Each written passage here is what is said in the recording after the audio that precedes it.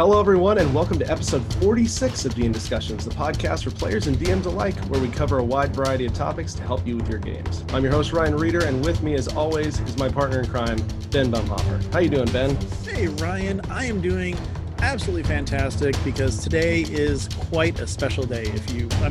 I think so anyway. I don't want to speak for you. It is a very special day because we have the amazingly talented Amy Vorpal with us. Oh, I'm the special thing. I was like, yes. What is special about today? Like, it's Tuesday. It's Tuesday. Taco Tuesday. Okay, sure. Yeah, I'm down to celebrate whatever. Yeah. I'm also down to celebrate me. Hey, that's what we're here for. And that's right. Seriously, we are very happy and honored to have you on with us this week. And by golly, do we have a lot of cool stuff to talk about. We really do.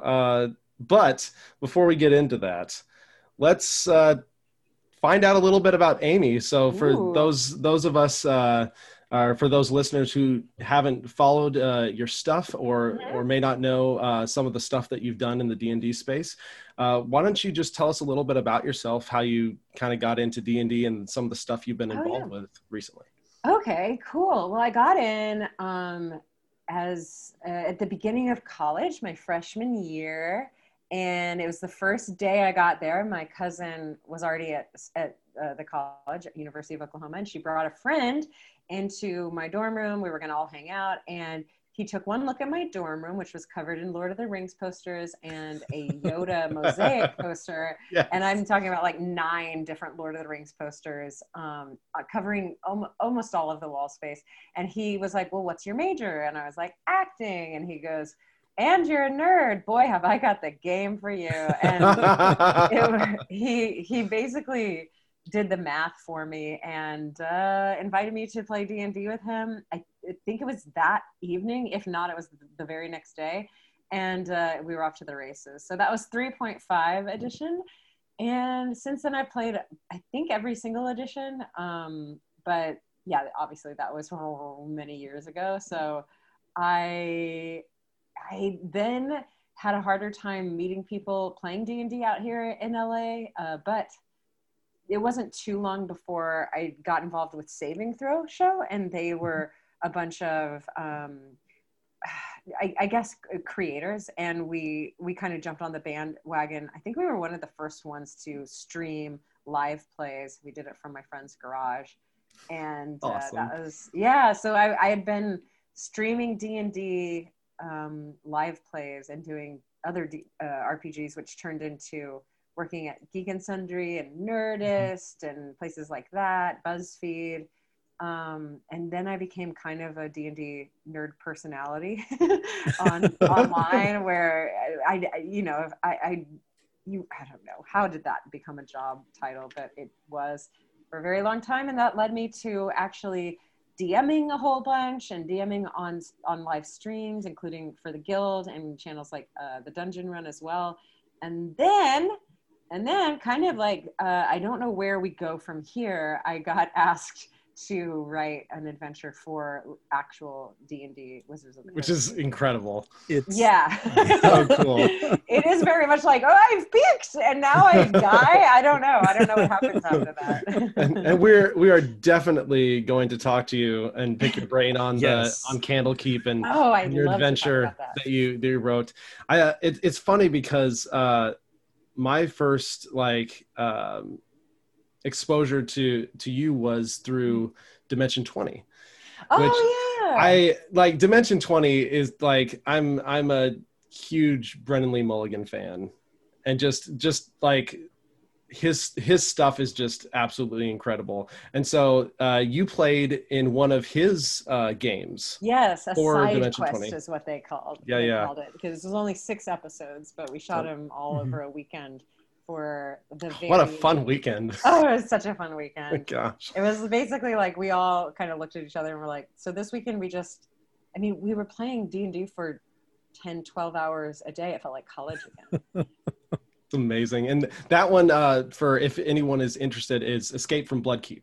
Mm-hmm. It's one of the best premises that I've seen on Dimension 20. I absolutely love it. It's so great.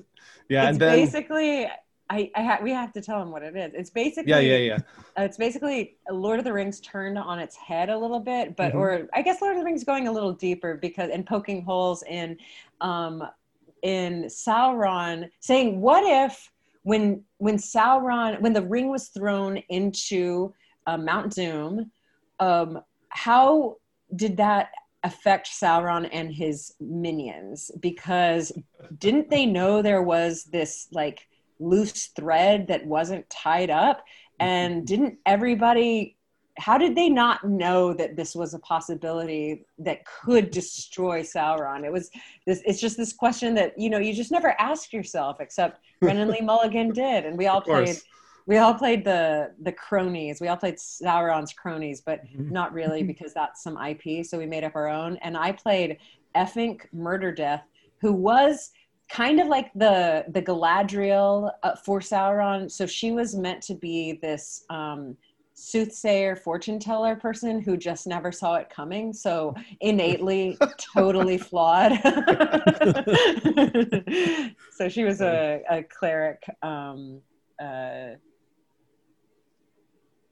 What was she? She was a wet elf for sure. And, what was? Oh, it was a cleric of. I'm trying to think. It's like a divination cleric.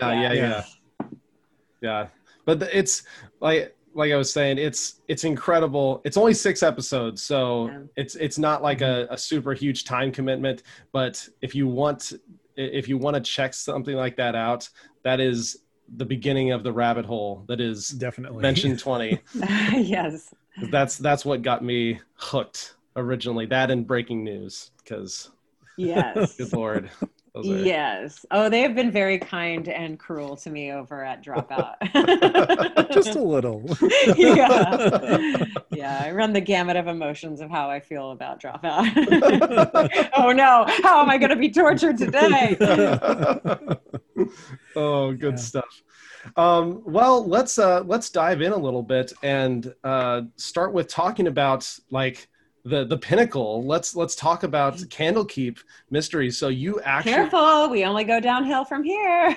It's always uphill. Yeah, it's always like okay. Some might say that we're shooting for the stars. Yeah. Got it.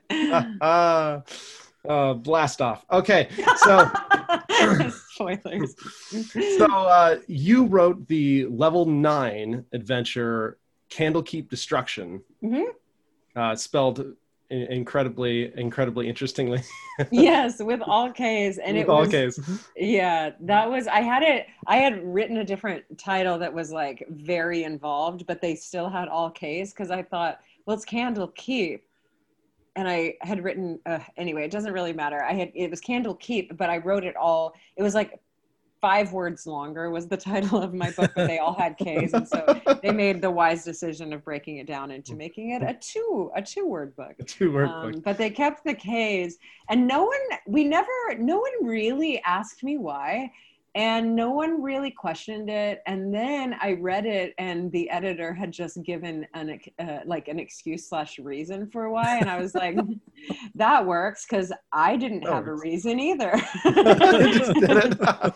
So, just for our listeners, FYI, this may contain some spoilers for the Candlekeep adventure. So just be warned. Be warned. It's been out for a little bit now. So but it's what is the process? What was it like just getting asked, hey, would you like to write something for this anthology series? Well, yeah, it was bizarre and so crazy and cool and very like, I don't know. It was so much a dream come true. I didn't even know it was a dream that could be a possibility. You know what I mean? Like those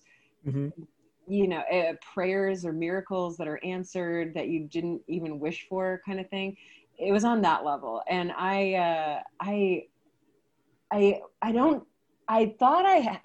Chris Perkins had tweeted out at some point, hey, anyone write RPGs? And at that point I had written 2 adventures for a thing called Dungeon in a Box, which is a subscription based D&D platform. And I had written 2 adventures for them. And so I just replied to Chris Perkins, like, I've written 2 adventures. And also, I've DM'd a bunch, and I'm a D&D personality. And then ages later, like it had to have been a year later or something like that. It was not, I felt it was hard to draw a line to that, but he reached out and I first thought, wrong email. You messed up. You couldn't mean me. And then they're like, no, seriously, pitch us something. And I pitched them exactly what was written, basically, just the kind of 3-sentence version of it. And they were like, I mean, he literally said, this sounds delightful, and basically gave it a thumbs up. And then I was off to the races. So the process was a first draft that was 8,000 words, and you were able to include a monster if you wanted to, and you definitely had to include a map that was pretty much how you wanted it to be. So I used graph paper, and that was challenging too because So you drew the initial map. Yeah, I mean, cool. Yes, it is.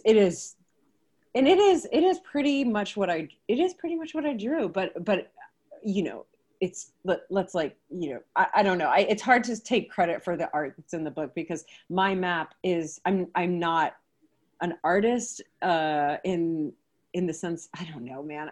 It's hard for me to take credit. Yeah. It's just really hard for me to take credit. I communicated what I wanted, I think, Sure. pretty well. And what is printed in the book is definitely a better version of what I wrote. But the 8,000 words were, you know, whatever you wanted. And I would say that 90% of what I wrote is what is printed. And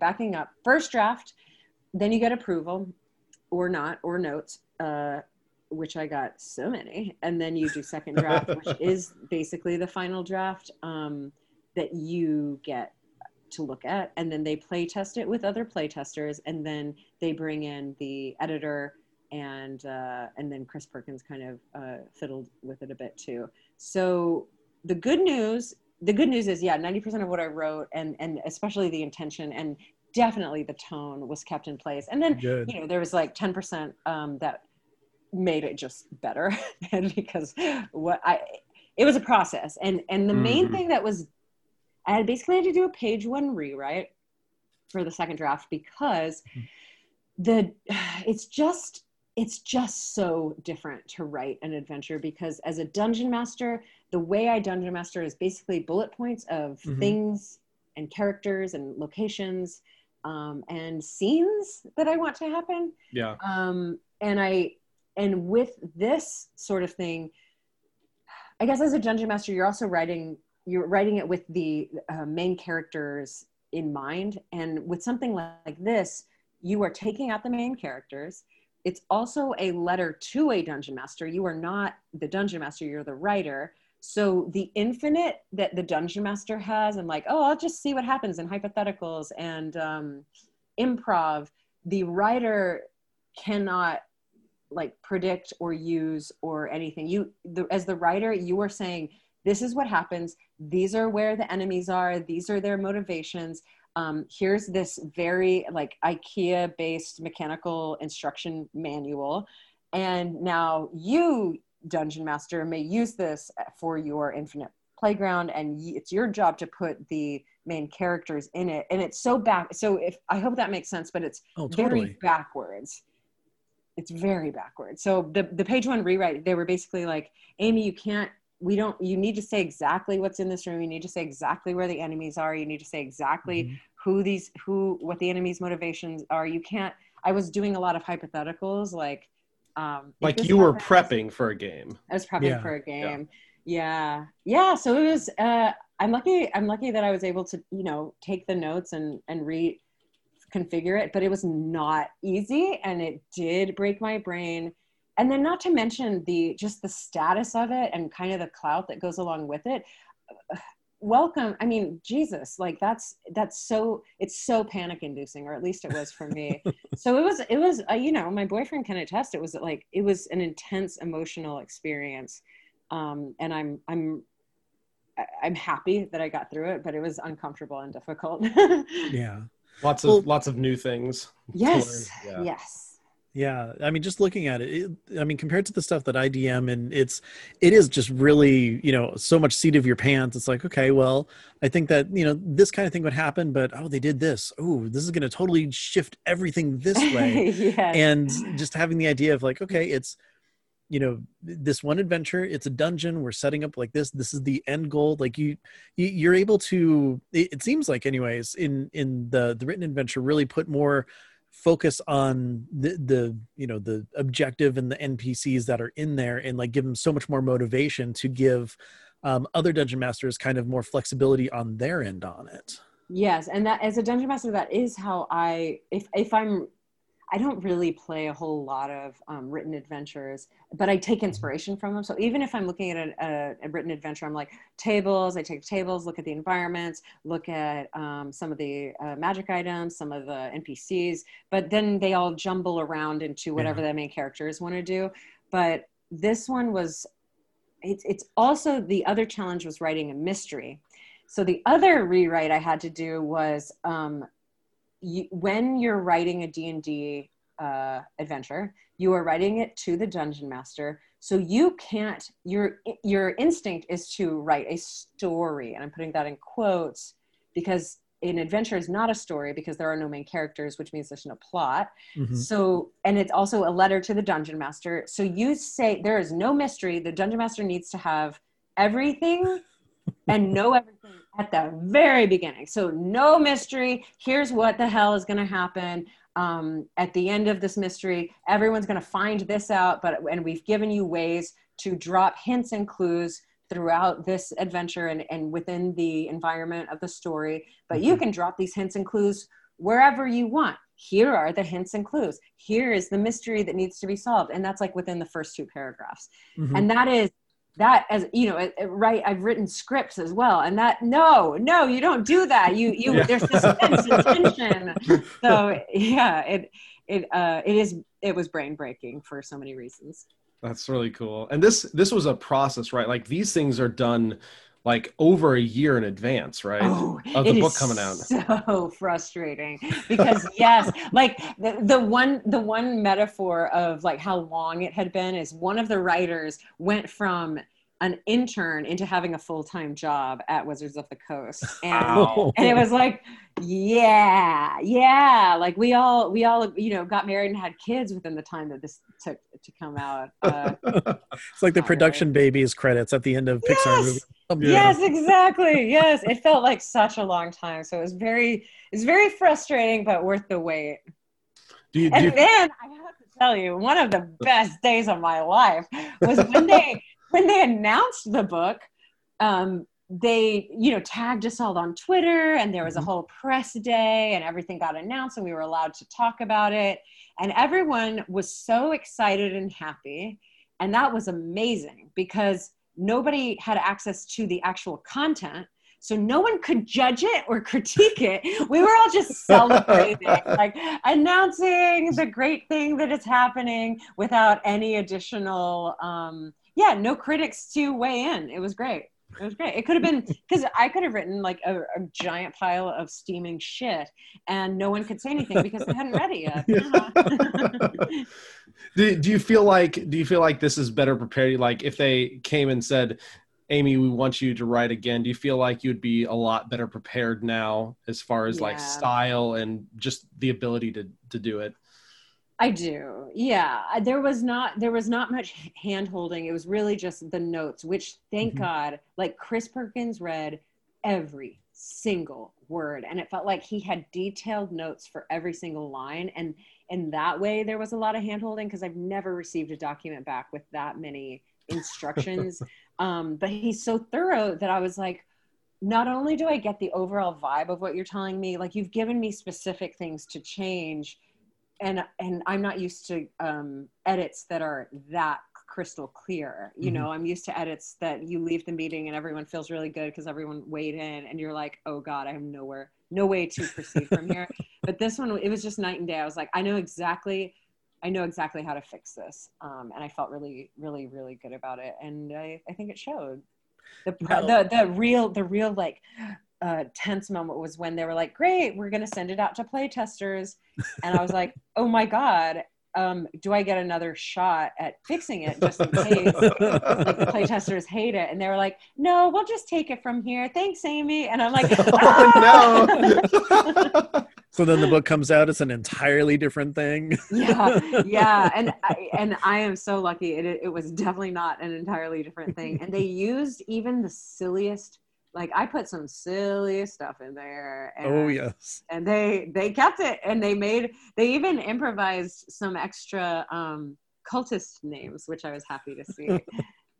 The livestock. Perfect naming convention in there, though. You know, very easy to follow. I came up with it, and I was like, "This is just a recipe for comedy. Like, there's no if, ands, or buts about it. Like, if you need a tone, if you need to set a tone for silly, I don't know a better way. It's for those of you. I know it's a farm animal plus a farm export, or a ranch animal and a ranch export. And that gives you things like horse egg, and which is my favorite biscuit. By the way. Both of those are. They're my top two. Donkey biscuit was my biscuit. And I did put in there dog nuts, and they changed it to alpaca macadamia nut, I think. And I was like, that's fine. But dog nuts never saw the light of day. But if anyone wants to replace one of those, or even alpaca macadamia nuts with dog nuts, you're welcome to. They just couldn't print. They just couldn't print. Bring themselves to print dog nuts. So since the adventure is kind of, definitely like whimsical and fun and everything, did you have it, or was it a challenge trying to like get it into Candlekeep, into like the actual like D&D official world, or because it was kind of gnome related and things were silly, it just totally like clicked? It totally clicked. And I think here's the greatest thing in the whole world is that Chris Perkins was the managing director for the book, which he is a silly motherfucker. So I think, yes. So what I think happened is I really did, like, after I heard, so I'm down with it being the silly adventure now after the press has come out and everyone's written things. But while I was writing it, I did not think silly. I was thinking grounded adventure. Here's my idea. Like, obviously we'll throw in some funny things, but no, like, this is how it would go. And this is the game that I would run. And then after reading it back and hearing feedback, I was like, oh, I have written a silly adventure, but it was never the goal. It was just, I was just trying to write what was in my brain. And I think I'm lucky because I do think Chris Perkins is silly, and he saw, I don't know. He saw what he needed to see and just let me run. And that's just so great. But yeah, I guess I don't know that it could have gone any other way, because I was really, really honestly trying to write an adventure that I would run. And I wasn't really thinking, oh, this is going to be so funny, except for the cultist names. But then I was trying to explain, a friend, I was like, hey, everyone's calling it silly. And I thought I wrote I guess it's silly, but it's kind of just a grounded adventure. And they were like, well, tell me about it. I was like, okay, the janitors in the Candlekeep are overthrowing, they want to protect books so much that they're going to launch their favorite books out into outer space. And they go, nothing silly about that. And I was like, okay, now that I'm hearing it out loud.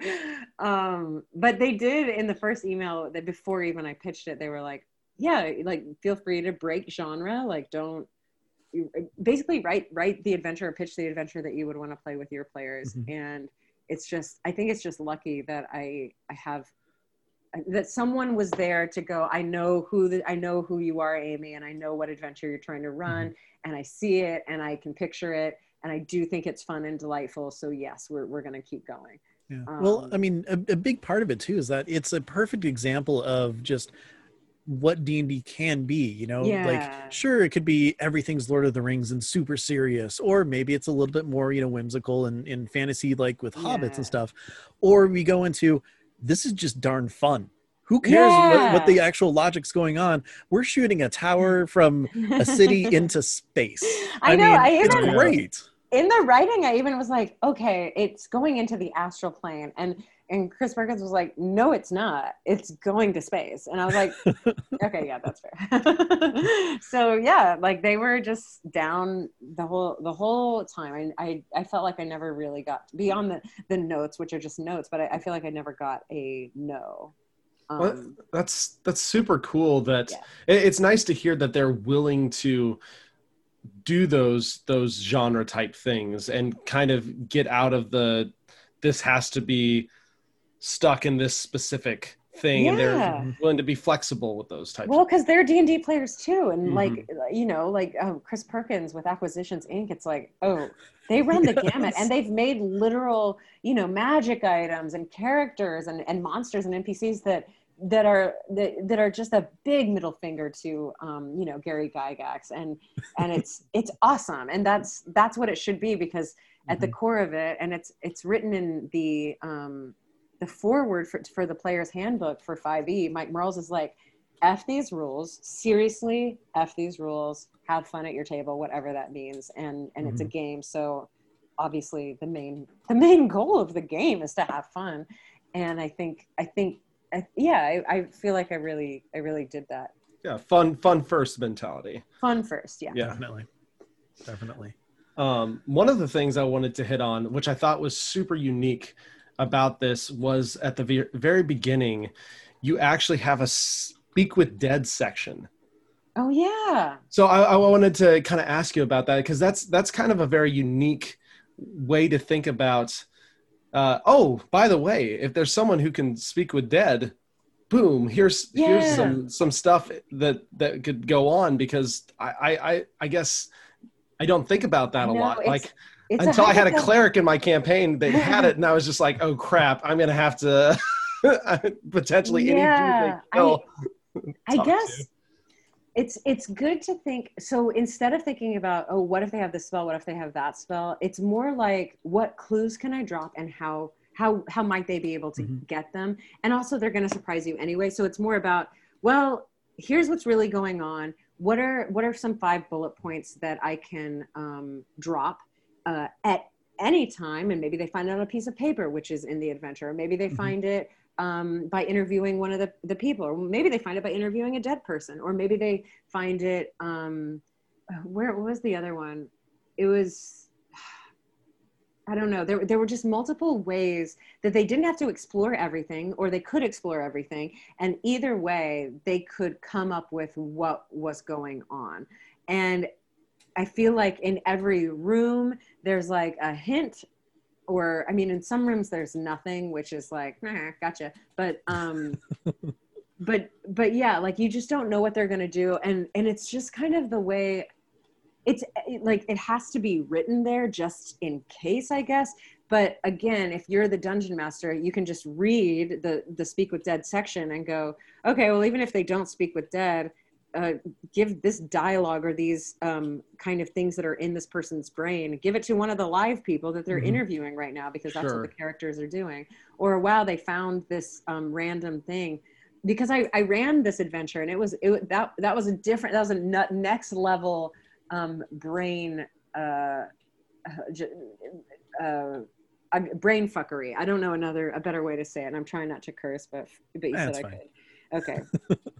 But it's another level of fuckery to run the adventure that you wrote, that was edited for D&D, and it still surprised me, because you know what I mean?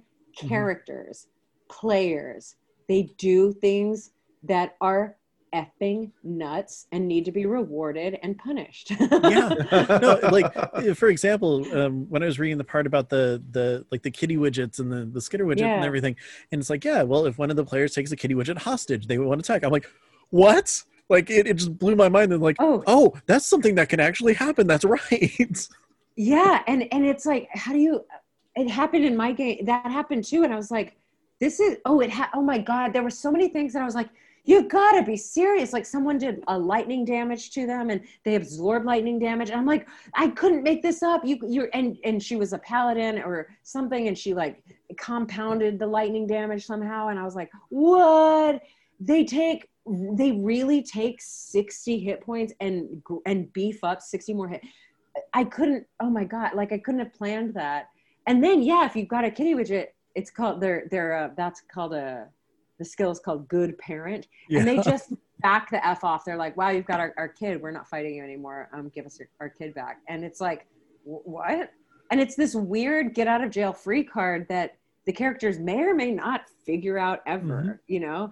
It's so cool. Yeah. I'm obviously a fan of the stuff that I wrote. So.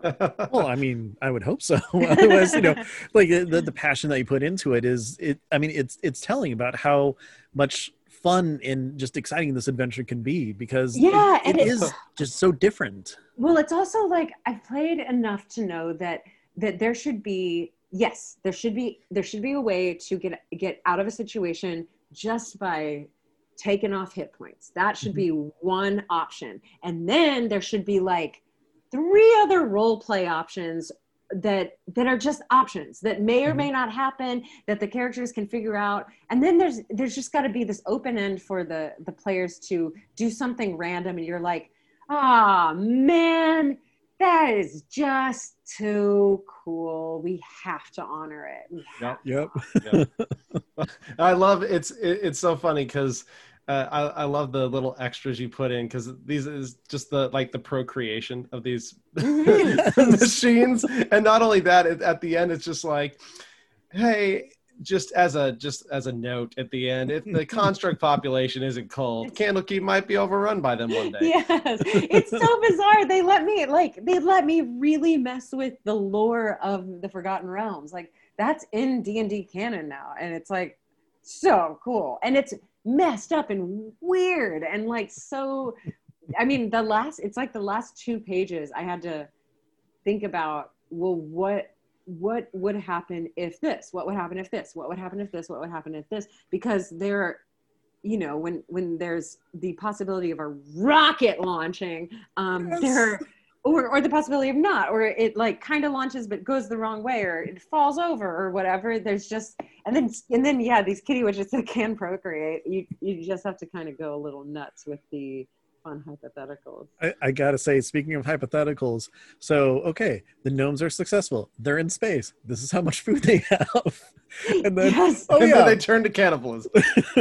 oh yeah, well, I don't know if I can take the cannibal. I did not write the cannibalism. I will definitely give the editor credit for that, but the tone is right. They just took that to the next level, and I was like, happy to see it, guys. So was the original pitch something like, we want this to be kind of standalone, like one shot type thing, but we also want you to write it as like drop-inable? They said, oh God, what was it? Let's see. They said it was one shots. They said it was a mystery. The directives were, it had to be a mystery. It had to be based on a book that the characters found or could find in the Candlekeep library, and the book could lead them to another location. Gotcha. And I just chose to set mine within Candlekeep itself. Yeah. Gotcha. Well, you put a pretty good time limit on there too. So the ticking clock is clock? something. Yeah, the ticking clock is something that just from writing scripts, it's kind of like, I mean, you see it in movies all the time too, and it is a bit contrived, but it's also very important because it makes it so that the characters ideally aren't just like, well, I mean, that's cool, let's do a side quest, or who's this guy? I want to investigate this bush, or, you know, like, and it just keeps people on the path, and that it's also harder to write, but in a good challenging way. And ideally, as a dungeon master, you're kind of doing the math. And when I ran it, they split the party, and they were just taking they couldn't figure it out really. And so I was like, well, every time we cut to you guys talking together or whatever, that'll be a minute, and you have 10 minutes left. So what is your conversation? What are you doing? No one was fighting anymore. They were just trying to figure it out. And that was a minute. Great. Now we go to these people. Now we go to these people. Now we go to these people. And it was like, it was motivated by the ticking clock, but it's not like I wrote that mechanic. It's not even a real mechanic in there, but you just want to give the sense that, like, yeah, this thing is going off and we have to track time somehow. And you guys are talking in a conversation, and that does take some time. So let's, figure this out, because ultimately there are hypotheticals written for if it does launch, and there are hypotheticals written for if it doesn't. And it's just either way. But the main thing that I've also learned from D&D is just do anything, because behind any door is adventure. So just do it. Do anything. Oh yeah. And if everyone takes all this damage, that doesn't mean anyone's dead. We've got some archmages in here. Like, we can. Somebody, when I was playing it, they were like, "You can't give us that many magic items." I was like, "Yeah, everyone can have 2 magic items. I don't care." And they're like, "No, that's hard and it's too much." And I was like, well, I wrote the adventure and I wrote it to be broken. So I want you to break it. And also I would argue, I mean, this is getting into nuts and bolts, but a magic item, it may or may, it's never going to break a game, because even if everyone dies, like, send them to hell, go to the infernal realm. It's fine. But also magic items, I mean, you still have a turn. So you can only do so much in a turn. And if you're going to use your magic item and everybody, Wand of Orcus or whatever, well, guess what? Now Orcus is talking to you. Like, it's fine. It's going to be fine. Adventure happens, and we'll improvise and make do. So I gave I gave the person who was naysaying the magic items, I gave him the feather anchor, which is a magic item that makes a ship immobile for 24 hours. And that includes a rocket ship. And I gave him that because I actually had that magic item written into the adventure, and they took it out because they were like, this breaks the adventure. And I was like, interesting. I disagree, but I understand why you think that. But I wanted a thing for, like, a character to be like, oh, a feather token anchor. Put it on the rocket ship, and then what happens? Like, yeah, I can think of like 4 different possibilities just off the top of my head of like, exactly, this is going to change it in so many different ways. Yes. The answer is adventure. Exactly. So for those of you who might be running this campaign, why don't you throw a feather token anchor in there? It is so cool, because I remember when I was reading through the book and reading through this, the first thing that popped into my head was an episode of 24 where you had the clock coming up in like the corner of the screen, and I was just like, I wonder how interesting it would be to like run the one shot, and as soon as you got through the initial like talking, the initial quest, you get to the tower, to take out like a digital timer set to an hour and just set it on the table and hit start. Oh, that could be fun. Oh my gosh, what an asshole DM you are! But yes. And then just like whenever you hit combat, you pause it, and then you go in 6-second increments, and then you start it again. All right, like, you're not as big as an. That would be real hard. Like, but no, this is the combat too. But I was like, oh, that's what hit me when I was reading. And I was like, that would be super useful. That is so smart. That is so smart. I didn't even think about that. Oh, great. Okay, so now what we need to do is get together, run it with the hour time limit, and yeah. see how well it works. Yeah. Next time I'm in Arizona, we'll run this, and we'll do an actual Perfect. Time. I like it. Let me know how it goes. They wanted me to run it before they actually released it, and I was against it, and I was a little bit. Yeah, I was against it because I just didn't want to be. I figured if anyone was going to buy the book or read the book, and maybe I was an impetus, like, oh, let's read the Amy Vorpahl adventure. That means that person would probably watch me run the adventure, and I didn't want to be the one. I was so conflicted, because I was like, if any fans were out there buying the book because of me, and they wanted to watch me do it, that would spoil it for them. But also I was getting some tweets that were like, maybe you can run it and teach me how to do it. And I'm like, oh my God, no, because that's not the D&D, way things go.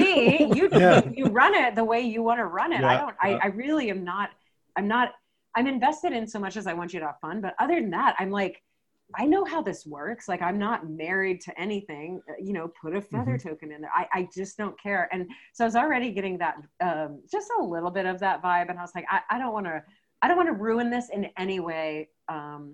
My main priority for even doing this is the little light of fire of joy inside of me that maybe someone has fun on my account. And that would be just, then I could die happy, because that's kind of a really good life goal, is to make other people have fun. So I can almost guarantee that has happened multiple times since this book was released. Oh, I love it when people tweet at me that they played it and their players are giggling the whole time. I mean, there's no one who's written that isn't like, this was hilarious. So I think whatever I wrote just gives people agency to take matters into their own hands and add some dick and fart jokes in there, and it's totally okay. I mean, it totally does just open up the idea that, hey, D&D's fun as well as adventurous, and you can do both at the same time. Yes. Yeah. Yes. Well said. Thanks. So, did you have anything else you wanted to ask about the adventure, Ben? Oh man, I mean, like, I have so many like tiny little like, okay, and this little tiny thing is really neat and stuff. Like there's a lot I want to call out that I think is like really creative and fun and everything. But I mean, I don't want to waste your time by just nitpicking and, giving too much praise, because that's not a good look for me. So, but we can say, if you're looking for a one shot that's fun and level 9, because a lot of people don't get to play. I that's one of the things I actually loved about Candlekeep when they first announced it was almost the full gamut, like 1 to 16. Yeah. And you don't see a lot of that higher level stuff like 8+. And so having that is just fun in and of itself. I thought I had written a level 5 adventure, which again, like, it just goes to show how little I know about. I don't know. It was, they initially assigned me, they were like, can you write 10 to 15? And I was like, ooh, I can't remember last time I even played a level 10 to 15, much less DM'd for one. So I was like, I don't feel comfortable. I'm going to go for level 5. And then they were like, you wrote a level 9. And I was like, okay. Did I? I mean, I guess depending on how many skitter widgets and how many, like, how beefy you make the cultists and all of that, sure. But I thought I had done the math, that, the little chart that they give you. But also, it's a mystery, so half of what the players are doing are role-playing, I think, solving the mystery. Yeah. So but there's some cool role-playing spells at those higher levels too. Yes. You throw in that you don't get at lower levels.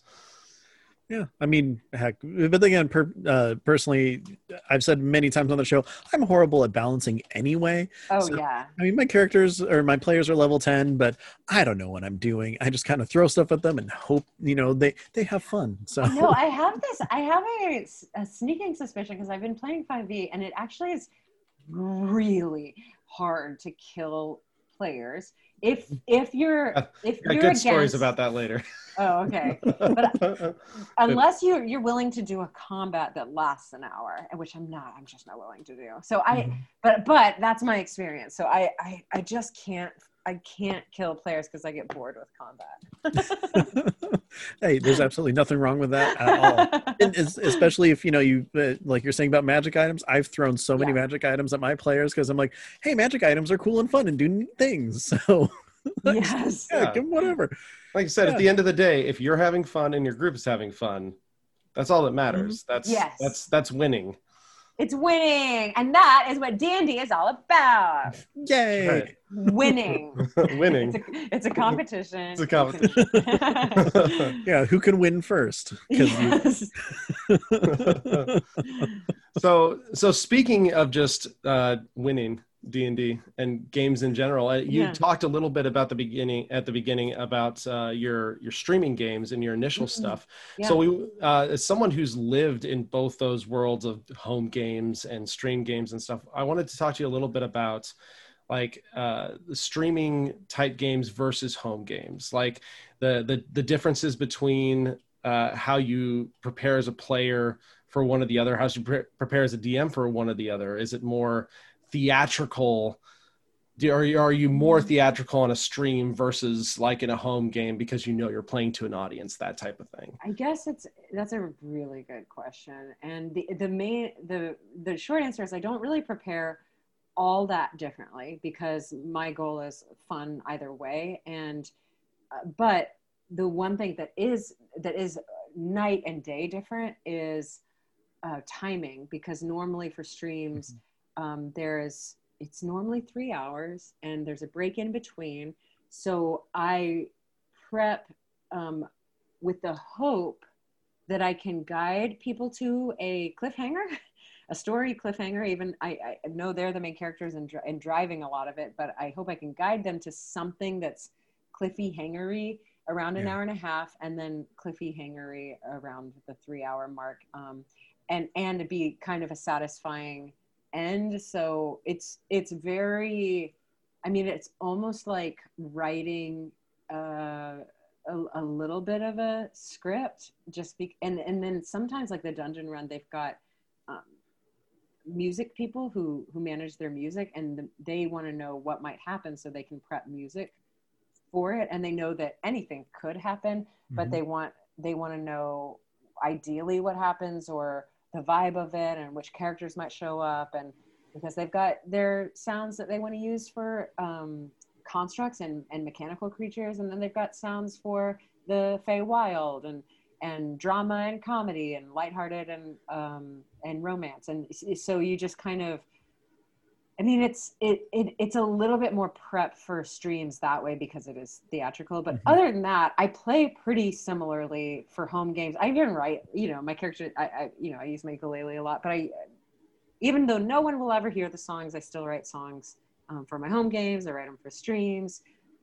It's just a way that I enjoy getting creative. So it's not, I guess the other thing is, the other thing is they wanted to use, I do theater of the mind more on streams, and I use physical maps more in home games just by nature of what's accessible and easy. But I did try to do Roll20, and I just am not a fan. So I'll go on record saying that. I don't know who that app is for. It's for someone who has 5 hours to prep a game, and I really don't like it. It's interesting. I had that conversation on Twitter with a few people about like D&D during the era of the pandemic, right? Because it's one of those things where, for me personally, online is great. I love that it's an option. I love that it's accessible. I love that it's allowed me to continue to play with my group and even start a brand new group that is online only during the thing.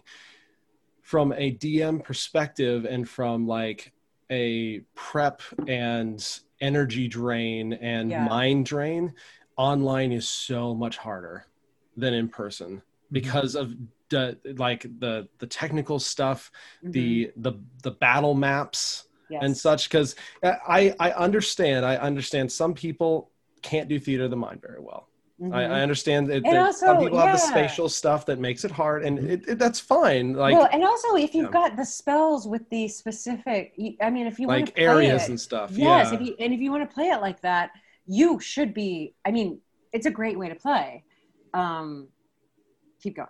Yeah, no, I completely agree. It's that type of thing. So in a lot of ways, you feel like I need to provide a map that they can put tokens on so that they can see their fireball radius, where the people actually are, where that tree is, where that fortification is, which is great. But that takes so much more prep time online versus me just laying out a dry erase board and drawing something out. So it's I am very happy that I was able to do it, but I'm also very happy that we're finally getting to a point where we can stop doing and go back in person. See, it's just why you need an overhead camera like I have, so I still use miniatures and everything. Yeah, that's the smart. That's great.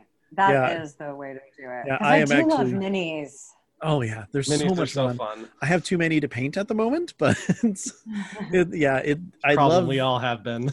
I love that. I did, and then I had to give them away because I got honest with myself, and I was like, I have had these for 6 years, and I keep getting more, and it's a problem. I think I had painted one, and I was sitting on like 50, and I was like, all right, I need to be honest with myself and honest with the community and honest with my players, and it's just not going to happen. So I gave them to just people who wanted them more. It's a very good cause. I know they appreciate it. Yeah. I mean, I've gone to like hobby stores and gotten like the miniature trees and stuff so that I have some stuff set up. And well, I mean, it's not perfect, but it's fun. No, it's my favorite thing to do at cons, RIP, because cons are such a social overload that when you're sitting and painting, you're just like, everyone fuck off. I'm in my zone. It's like the best excuse to participate in the con / be antisocial, which, I need sometimes, because it's like almost not enough to go back to your hotel room and you're like, all right, I guess I'm recharging. But to it's just a loophole. Like you're recharging, but you're painting minis, so you're still participating in the con. It's great. It totally makes sense. I don't know about you, but I've had that because I would consider myself an introverted extrovert. So I can extrovert for a while until I can't anymore. And then I just shut down for a little while. Yes. And that is BlizzCon. Like, I'd go, like, I'd disappear for an hour or so. So like toward the end of the day, it's just like, I'm going to go back to my room. A little bit. Oh my God. I just love nerds because we're all the same. We're just like, okay, I can do it. I can do it. I can really do the thing. And then I cannot. 100%. Except for like the one person out there who's like, come on guys, let's go do everything all together at the same time. It's like, no. But thank goodness that those people exist, because they make me take a lot more risks than I would otherwise. Very true. I'm operating on a different level than they are. Yep. So true. So one of the things you mentioned that I love was the time constraint thing. Do you have, for people who are running more time constrained games, let's say like, oh, I've only got 2 hours, or I've only got 3 hours, and we have to keep this pretty strict. Do you have like tips or tricks you could give for actually hitting or directing to those points that are actual good stopping points, instead of, oh crap, well, you're in the middle of a field. Okay, you walk off the path and we'll pick it up tomorrow. Hit the time limit, guys. Sorry. Yeah, I would say, first of all, you can always brainstorm a cliffhanger, because a lot of times whatever's happening in the background with your baddies and the environment, like, oh, the volcano is about to explode or whatever. It's like, fucking just have the volcano explode at the end of the episode, and then that's the cliffhanger. So you contrive all you want. Everyone knows what you're doing. Like you're not faking anyone out. That if they're actors or any version of storytellers, they're gonna play along. They want that too. Like, we're trained as TV watchers to want and need that. So you playing into that you're not surprising anyone, but you're also not disappointing anyone. You're giving everyone what they want and need as co-storytellers. The other thing is, I would say combat should take no more than an hour, but that's a solid hour that you can plan. And then if you have any other like encounters with role play, I would say that's a half hour. So I always try to come up with 6 scenes for 3 hours, and then I'm good. And the scenes entail always the scenes entail at least one, but sometimes only one memorable NPC. And sometimes that's all you need. The things that I have to write out are descriptions of environments, because it's worth planning out the size of the environment. So 50 by 50 feet, or it's 20 feet, or like how tall the ceilings are. It's just worth knowing that kind of stuff. The height and width, all the dimensions, and then how it's lit, or if it's not lit, what is actually physically in there, and once you're there, I think that's kind of, if you want to be lazy and bare minimum, which sometimes I do, that's plenty. Because those are the types of things that commonly players will ask about.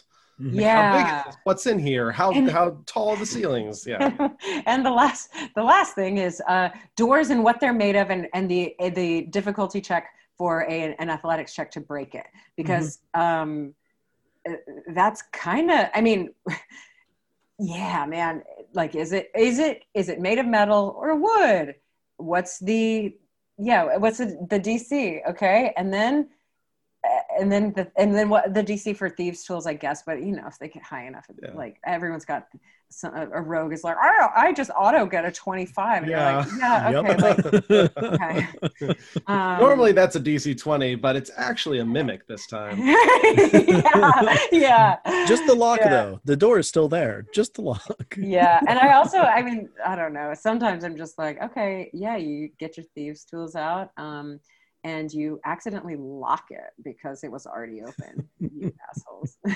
But yeah, doors are like, I mean, whatever. It's yeah. If you just kind of come up with those minimal things, and then the main thing is, when you come up with an NPC, even if you're doing a bare minimum, come up with like some version of a character. I normally go to cartoons, like, oh, okay, what cartoon? Because that's the easiest way I can get into a voice, is like something really silly. And then the main thing is what they want and what they want to protect, which could be their pride, but it also could be another human. It's like a way to give them a free secret that maybe they'll pull out and maybe they won't. So it's just asking those basic questions. Is a really fun way, and you can, with all of those, you can pretty much plan a 3-hour 16 campaign or adventure in, God, it's an hour. The other thing, obviously, like, I'm a big fan of naming things, so have a little document of fun names, including shop names, including NPC names, location names, that kind of thing. Yeah, that's it. Definitely. You know, that's good. Those are all fantastic, bits of information. But the one that I really want to glom on is the NPCs, giving them, like, just those two characteristics. Yeah. You can build so much off of that in just how they act, how they respond, and everything, even if it has absolutely nothing to do with, like, say, the thing that they want to protect. And it actually turned some of my just, rando NPCs into someone that's actually, like, really, like, full of depth and important to the characters. In fact, I have a shopkeeper that I had just, she was going to be completely just throwaway, old woman elf, used to be an adventurer. Now I've got a full backstory for her, and, like, she's helped out on adventures and stuff. Because that's awesome. It's, just this tiny little thing I wrote up. I'm like, yeah, that'd be kind of cool. And then they fell in love with her. So I'm like, we'll bring her back. She's cool. So yeah, that's the thing, is you just don't know what the players are going to love, and it's normally the thing you have least prepared, and it's worth knowing that, because then why prepare anything, Exactly. So, yeah, exactly. If they want to improvise and they want to make you improvise, then just give the people what they want. Like, they want you to make stuff up because they want you to be making stuff up with them, so make stuff up. So I never really go to, it's like the character that I'm like, yes, I have a 5-page novel, little short story about this person. And they're like, oh yeah, F that guy. What's that weird guy? You mentioned a gnome that looked like a teenage guy with acne. What's his name? And you're like, the James, James the gnome, Jimmy, it's Jimmy. And they're like, yeah, Team Jimmy. And you're like, no. I love... Oh, go ahead, Ben. It's one of the reasons why one of my bard in my party loves to cast Speak with Animals, because one of the horses talks like a valley girl. Just simple as that. Yes. I love that you mentioned, like, cartoons, because one of the best things for NPCs is drawing from stuff you're reading, stuff you're watching, stuff you like, popular culture. Like, there's one I was just watching through. And this was a while ago, like season 2 or 3 of Castlevania. And so one dude it was just Belmont, just this, like, like fighter, sarcastic, like dude that's like super monotone, and it's just like it was a random one I had to think up, and I was just like, what have I been watching lately? Castlevania. Oh, Belmont, he's funny.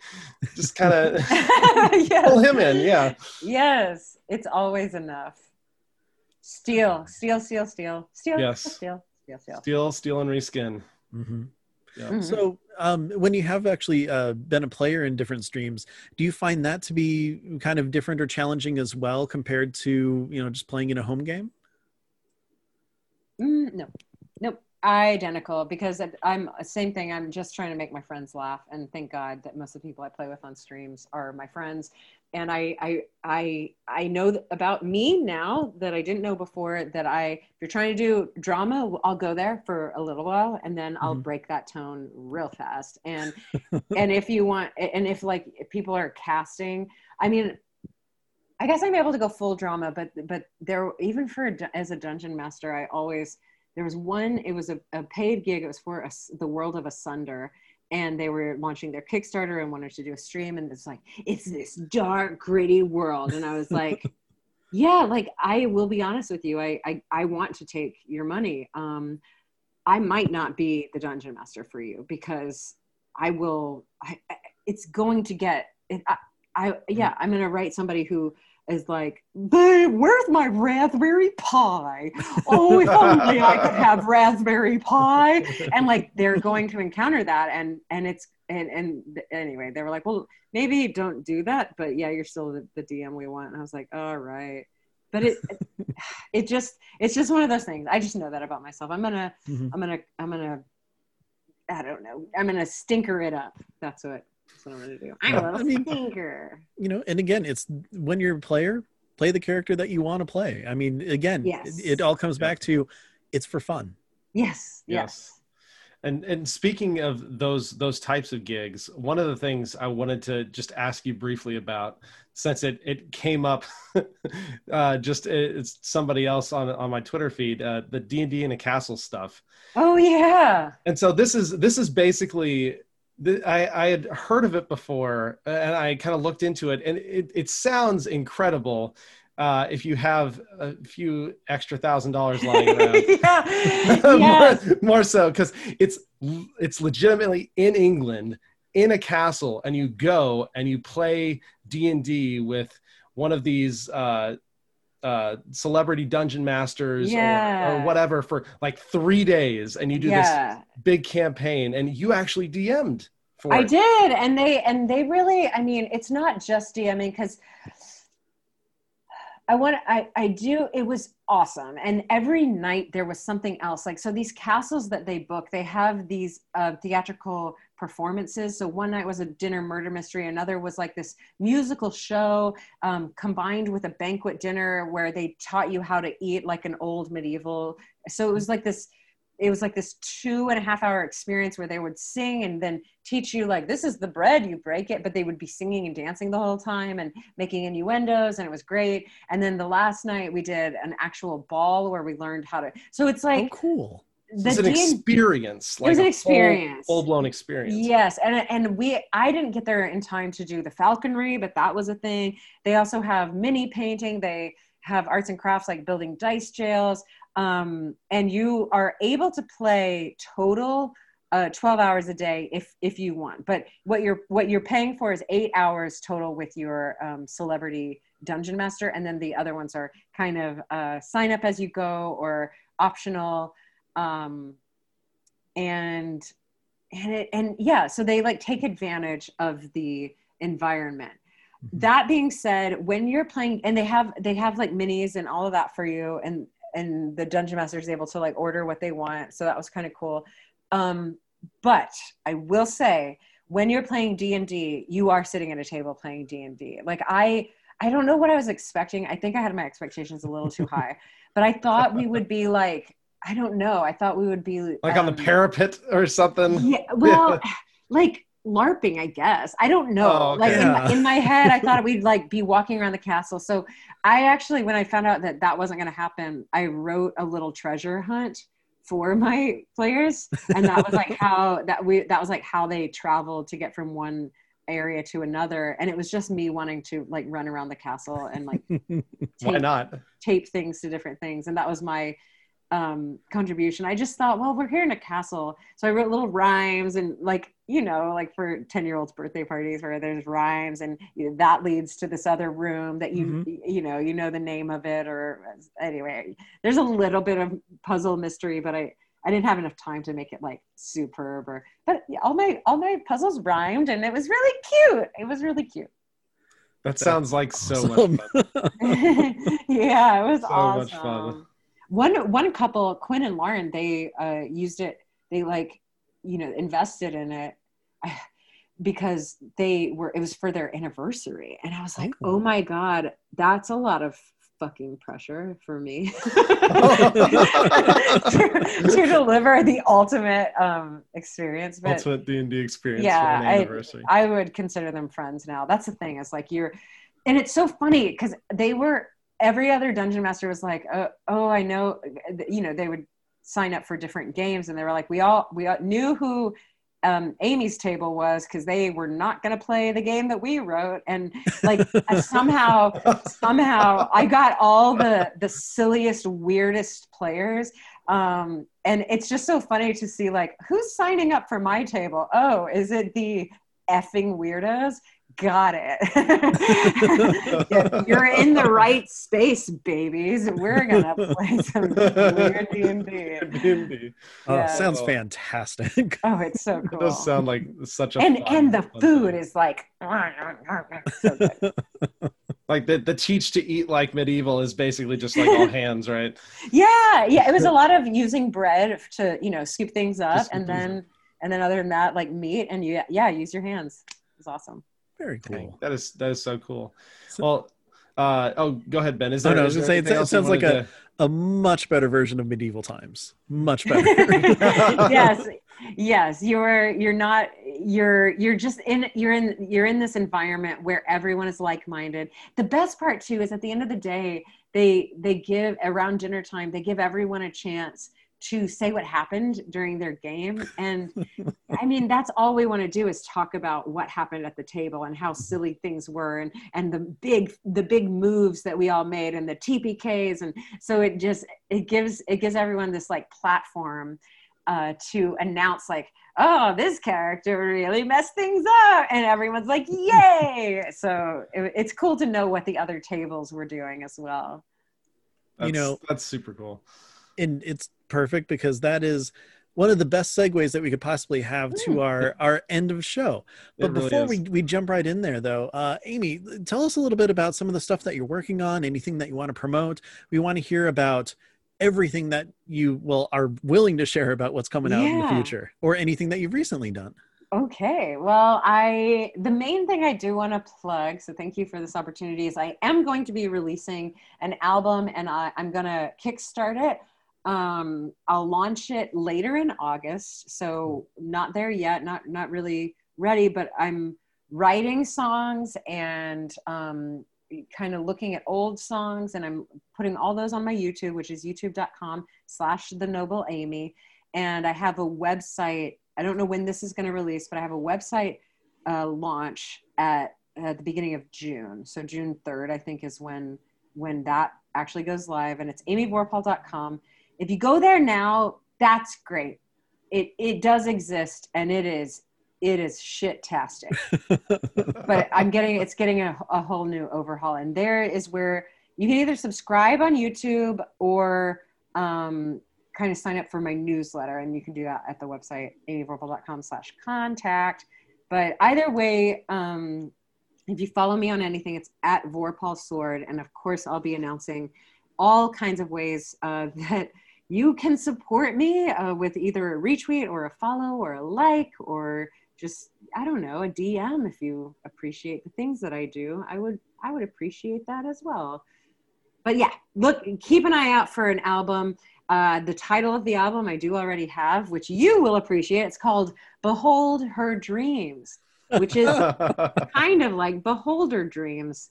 And and I named it that because if you know, you know. And but if not, it's just cool. Behold her dreams. Behold her dreams. And it's basically like a way to say I've done a bunch of stuff: College Humor, Geek and Sundry, Nerdist, BuzzFeed, Attack of the Show, all of that stuff. And I've never really had anything that was just mine. And that's kind of has been a dream of mine. Saving Throw, even. Like, I just wanted my own thing. So that's my dream, is to be kind of a creative entrepreneur. And this is my first independent money-making creative endeavor. So that's why it's called that. But also Beholder Dreams, when beholders dream, they actually create physical nightmarish things. And that's, I just love the idea that a beholder dream is a physical object. And so that's how I'm considering my album, is like, I don't know, it's this amalgamation of all kinds of things that are Amy Vorpahl. So this album is a beholder dream, I guess, because I dreamed it up and now it's the monster that it is. That's awesome. It's the perfect title. You can't go wrong with that. Thank you. It's a great play on words. Well, awesome. Go check out Amy's stuff. Yes. Check out all the things. Thank you. Watch for the Kickstarter. Yes. Kickstarter coming. That'll be really cool. And we will certainly be looking forward to checking that out when it does. As always, before we end our show, we usually talk a little bit about the games that we have going on. So, Ben, I'll turn it over to you real fast. Well, really fast, nothing's going on. Real life jumped up for pretty much every game that I'm in. So how many is that? Technically 3. Oh, well, actually, no, actually 3. Because actually Ryan and I are in a persistent campaign podcast, and then I run one and then I play in one. So yeah. But unfortunately, weren't able really to do much recently. So you did have a +5 last night. Yes, we did. That was fun. That was cool. But Amy, are you in any games, running anything right now? I'm not right now. The last thing I did was a 2-parter where I did run Candlekeep Deconstruction, and that was that ended a little over a week ago. With the dungeon run. So that was my first time running it, and they did great. And so cool. They were out of control, and it ended in just a glorious way. They loved the skitter widgets, and there were ways that I tied things in that I wasn't expecting. So it was juicy for me as well. Very cool. You can see that actually on YouTube if you search for the dungeon run, and I think Candlekeep Deconstruction with all K's. Okay. Perfect. Yeah, that's a great show too. I mean, if anybody hasn't seen any of the other episodes as well, like it's a good series to watch. Definitely. And they're very family friendly. They don't curse. They don't do anything. They don't do anything beyond PG-13, and they really try to stick to PG. So it's never going to be anything. I mean, kids will be just fine watching that. Mm-hmm. Yeah. So that leaves Ryan. We know that I got a big one this week. Oh my god! You did something. So. I did stuff. Holy crap! This was a year and a half in the making. Probably the most I've prepped ever for anything. Oh wow! It was a 8-hour session and a 6-hour combat. Oh. Yeah, I was very fried at the end of it. It was we ran like there's 5 NPCs on their side, a multitude of skeletons, the avatar of the blood god.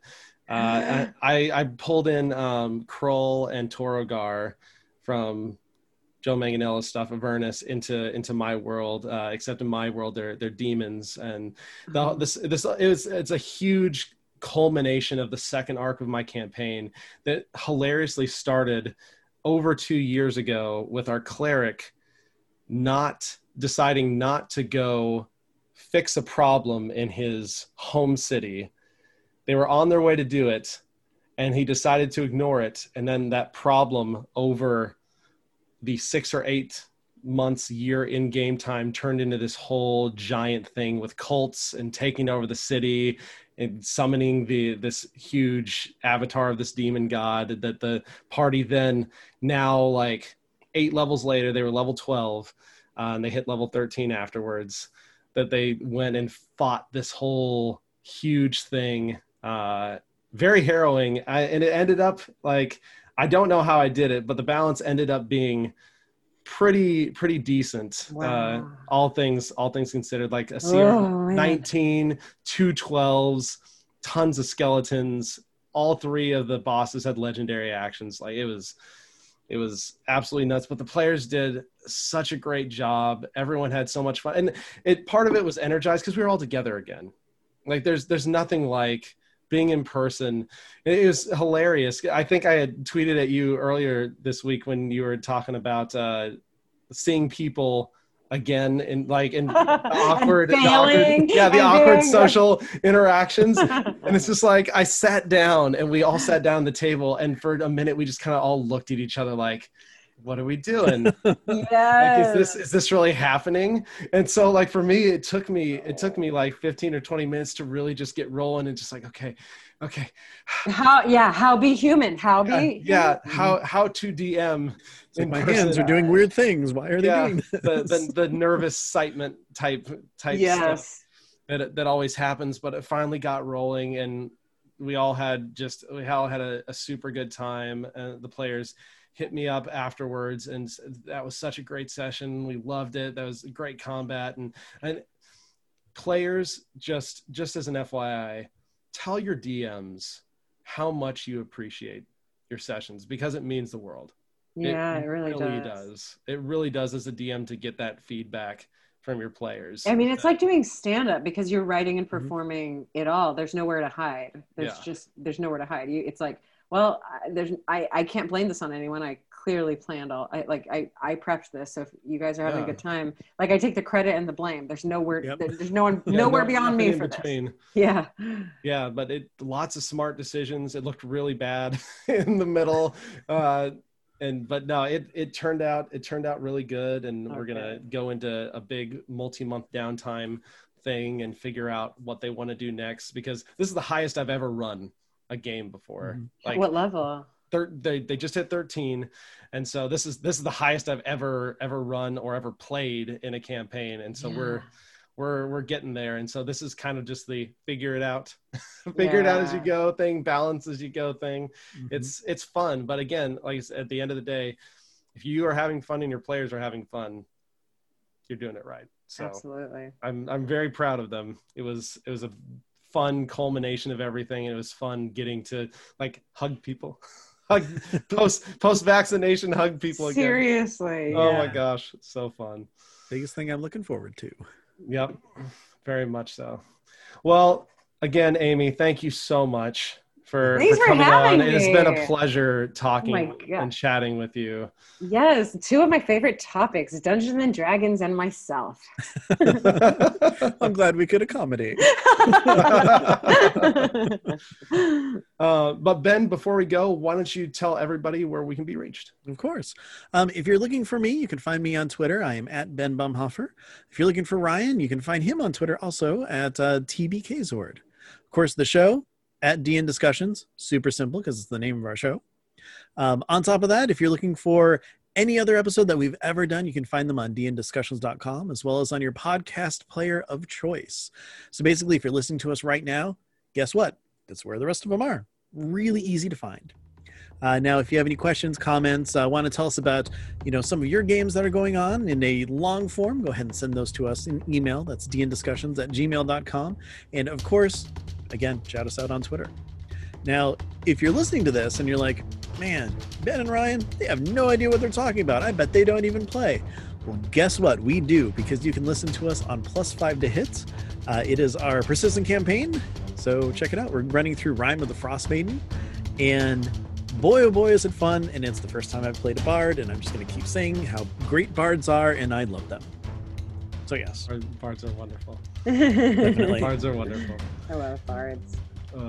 Well, everyone, thank you so much for listening. Again, thank you, Amy. It's been a pleasure. And as always, we will see you next time. Yep. And until then, be good to each other. Be good to each other. You know what? That might be your sign off, but here's mine. Ask yourself the questions a vet would ask of your dog, and that's the best way to take care of yourself. How much water are they getting? What's their diet like? Are they going outside? Is their nose wet? Are they having social time with other dogs? Yeah, other people? Are they being left alone too much? Yeah. Have you hugged your That is dog very today? What's their poop look like? Always check. That is an important one.